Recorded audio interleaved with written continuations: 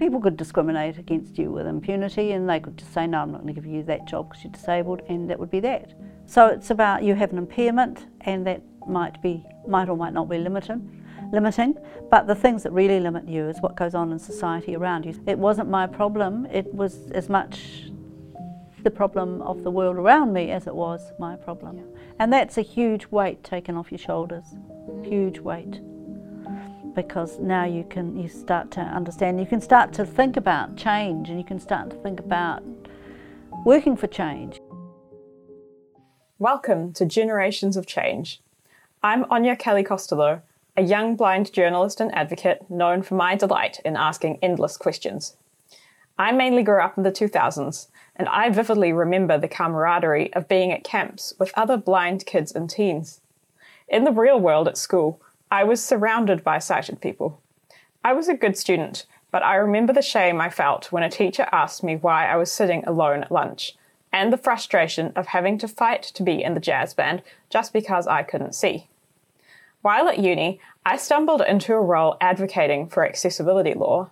Suddenly, it was my job to connect with and empower other disabled people to be part of a call for change, and I had to find the courage to build relationships with a whole lot of virtual strangers. That job would end up bringing me into community and solidarity with students, writers, academics, business people, and advocates of all ages. Disability was our shared experience, and together we would champion change. Our efforts built on decades of leadership from disabled people. But how was it growing up disabled 40 or 50 years ago, or acquiring disability as an adult? How has Aotearoa changed? How has it not? What unplanned moments would shape the lives of the visionary disabled people who dedicated themselves to making inclusion the norm? Join me for one of 7 conversations where both of us get to find out.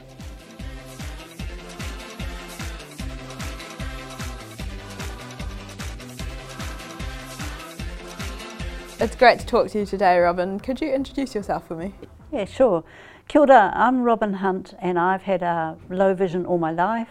I grew up in the 50s and 60s in the South Island, and I've worked in advocacy for a good deal of my adult life, but not all of it, for reasons that hopefully will become obvious as we talk.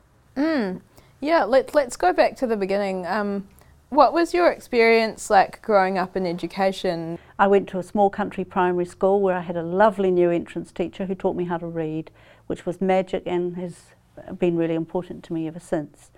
So I just went to school like everybody else and muddled along as best I could, really, and I didn't think about.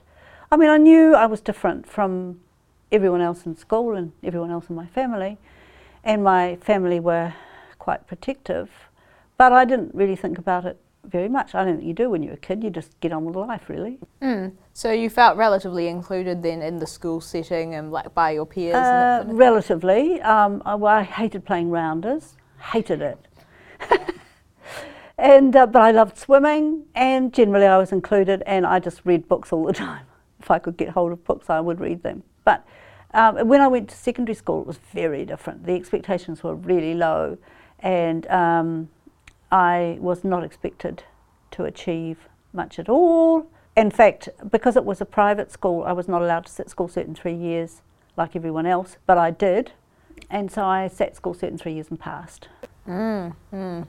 And did you start to get a sense that disability advocacy might be something that would be important to you at that point, or not yet? I don't think I would have thought of it in those terms. I thought of it I was a very stubborn sort of kid, and passive resistance was my forte, and if I didn't want to do something, I wouldn't.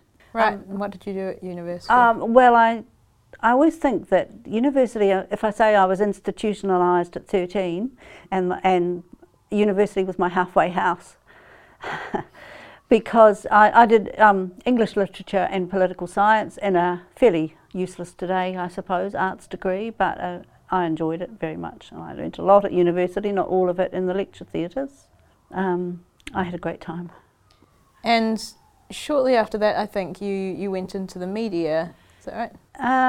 Yes, I had one job that didn't work well for me. I came to Wellington and that didn't work out, so I went back to Christchurch and where I wanted to work in the media, and I got a job on the press doing illustrations and mixing up all. We had it was quite old-fashioned production, so we still had zinc plates, and I got all the racehorses mixed up, so I got into real trouble for that. But people didn't know how to help you do things that were reasonable for you to do, so you were expected to do everything that everyone else did, and so consequently you would fail occasionally.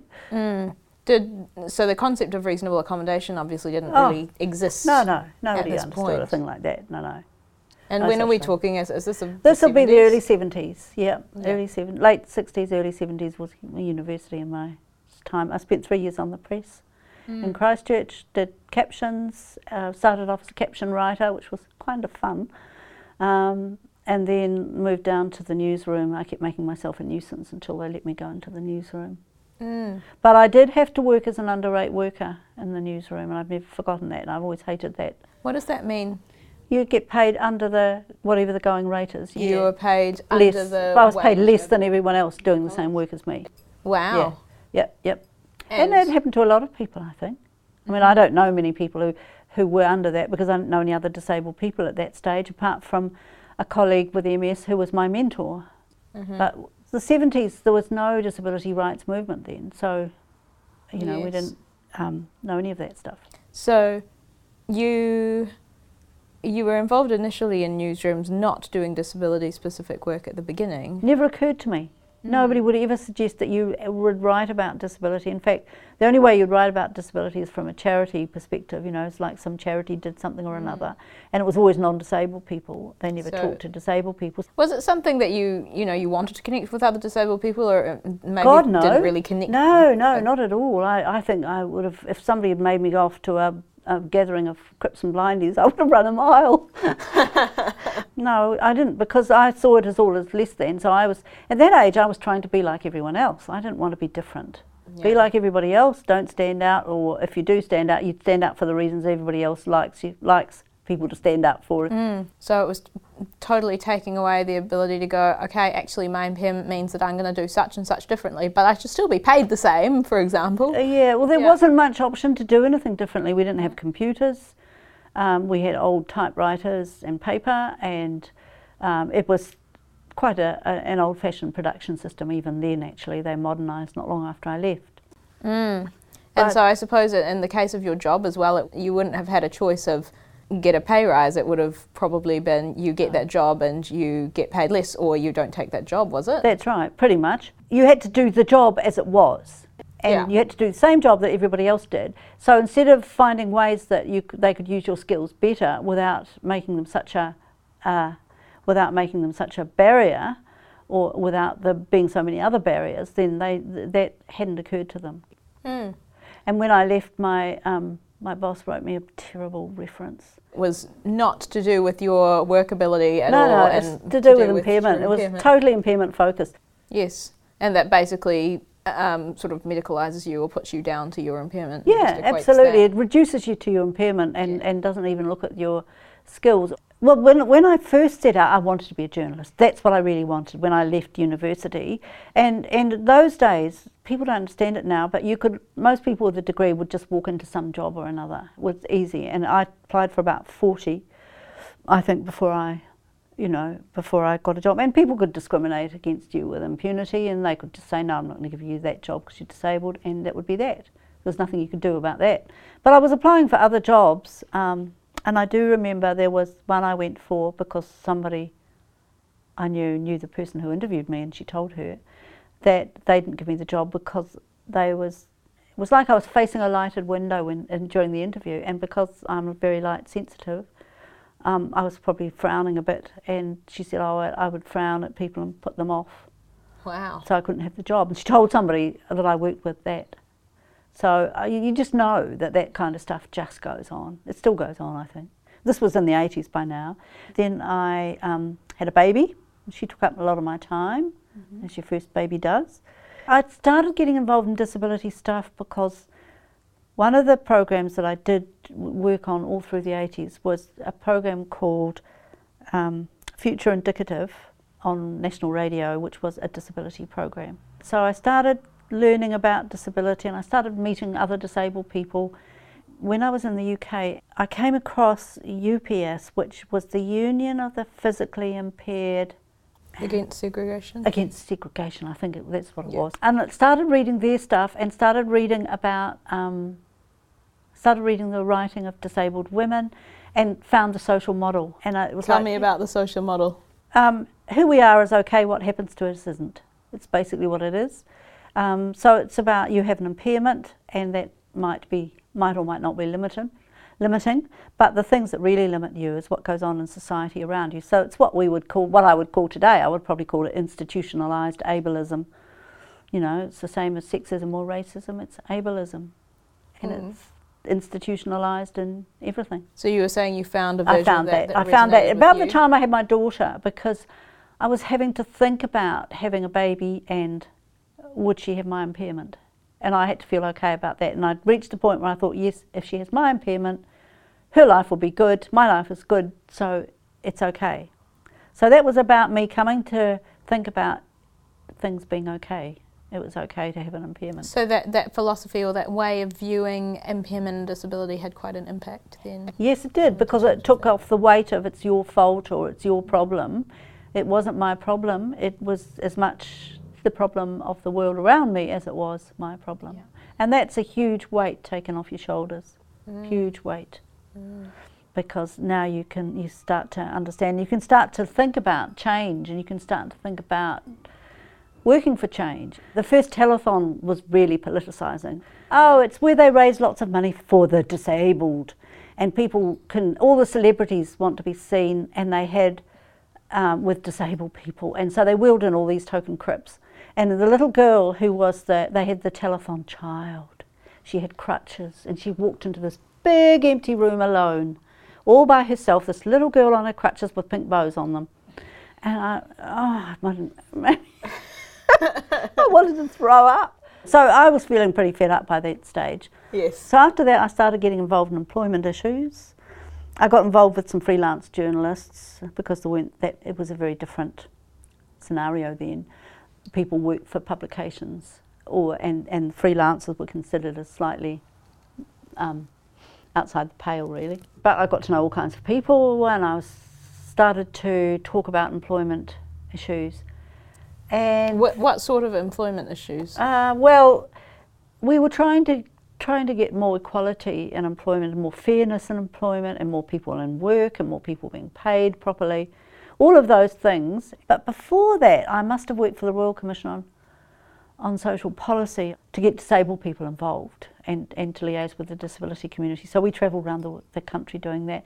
I went travelling with the Royal Commission on Social Policy. So then after that, I went and worked at the Human Rights Commission for a year as an educator. And then the job came up at the State Service Commission for a disability member of the Equal Employment Opportunities team, and I took that role. And we worked really hard. We even produced a report called The Invisible Minority. We instigated Disability Pride as a movement and a celebration. August was Disability Pride Month.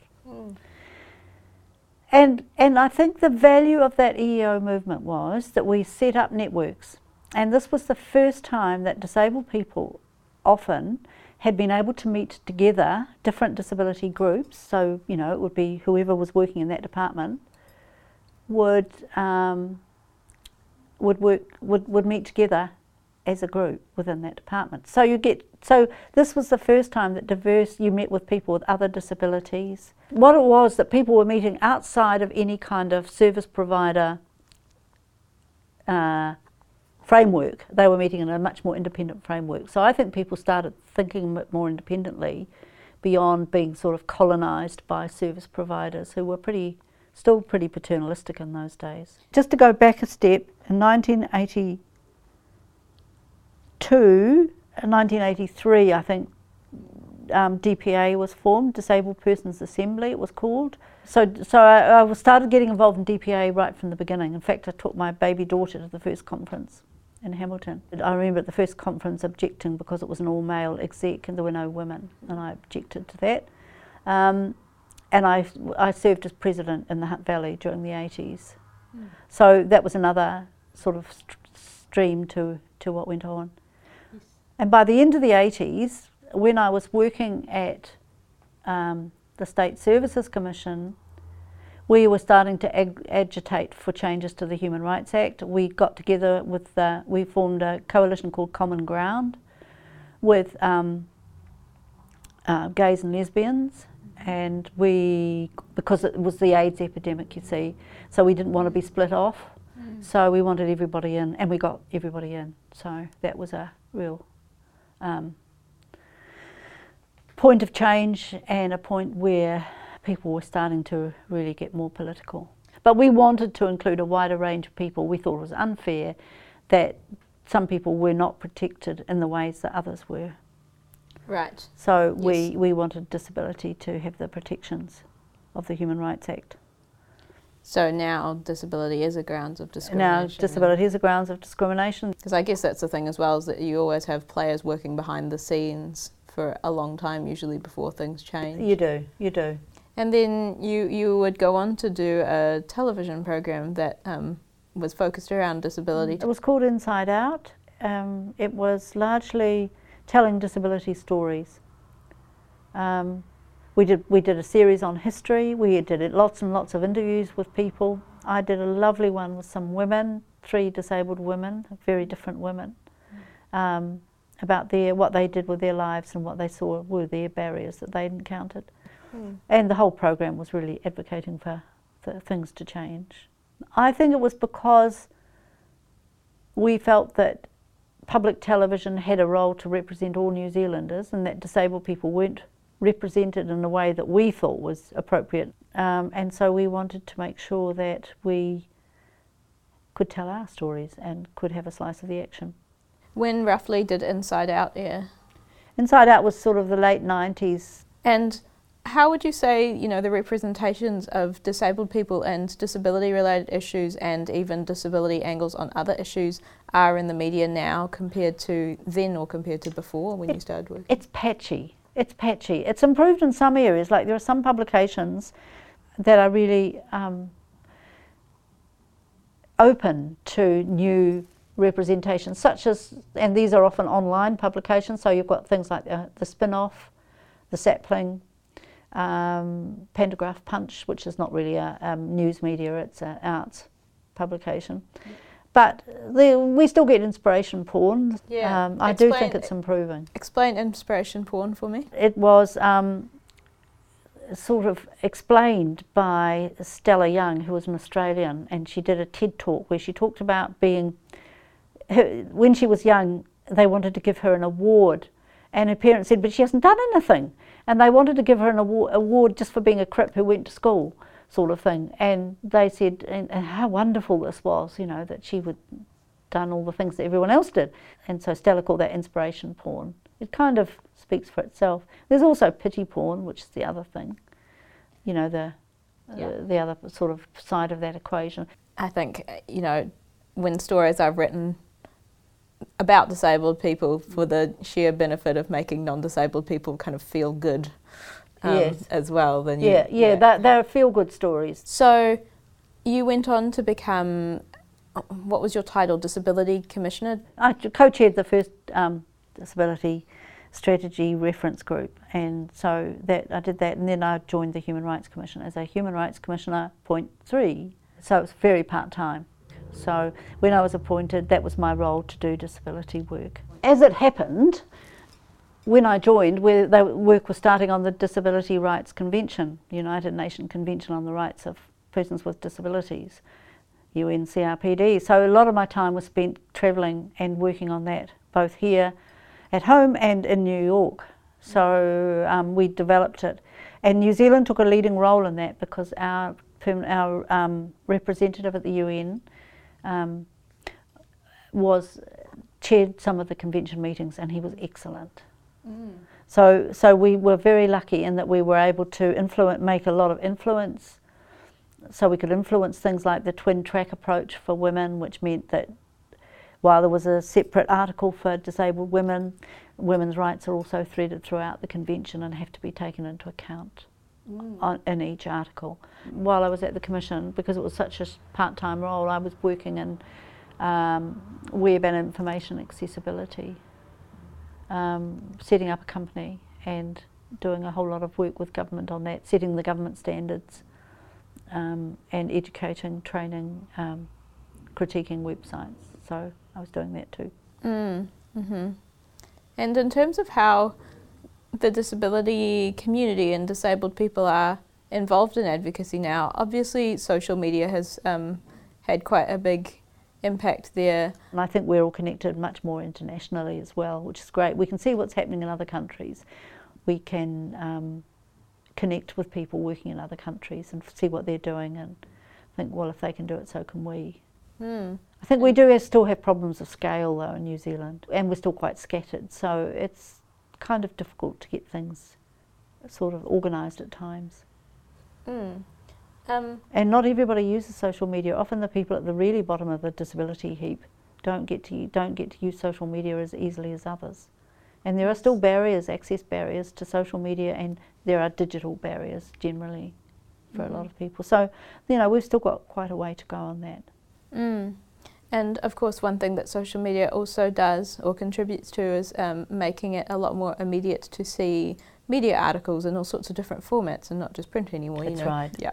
So if advocacy or all of the sort of areas of your life are getting a bit much, do you have a hobby that you enjoy getting to get kind of your head out of this world for a little bit? I listen to music, I read whodunits, I love a good murder. I watch a bit of television video stuff, go to the movies, listen to music, go to the orchestra, opera, theatre. I like all that sort of stuff. I like to get out in the fresh air and walk. That's always good if you're feeling a bit sort of inside your head, to go and walk. I used to like to swim, and if I can find somewhere close by that I can swim, I might do that too. That was good. I used to swim up and down and not think of anything at all, which was lovely. Just completely blank out. Escape. Oh, and my family, my children, I have a grandson, and I like to spend time with him and play with him and not even think about anything else, but just play with him. Because kids are good like that, right? Yeah. Lovely. And if you had some advice for your 20-year-old self or much younger self, what would you say to her and why? Two things. I would say hope, because there have been times in my life when hope was not easy to find, when I felt quite alone and isolated. So hope is important, and the sort of connected to that is finding your community, and finding your disability community of others, not because they've got the same impairment as you and it would be good for you, but other people who understand without having to say how things are, they have the same sense of crip humour. I think crip humour is pretty important myself. That have the same sense of justice and injustice, and who maybe like to do the same things. So you've got to have things in common, but a disability, I think for me, finding a disability community was like coming home. In conversation with Robin Hunt. The music is Siva by June. Development and funding thanks to Imagine Better. Edited by Juliana Machado. Visual direction by Benjamin Brooking. Produced by Anya Kelly Costello.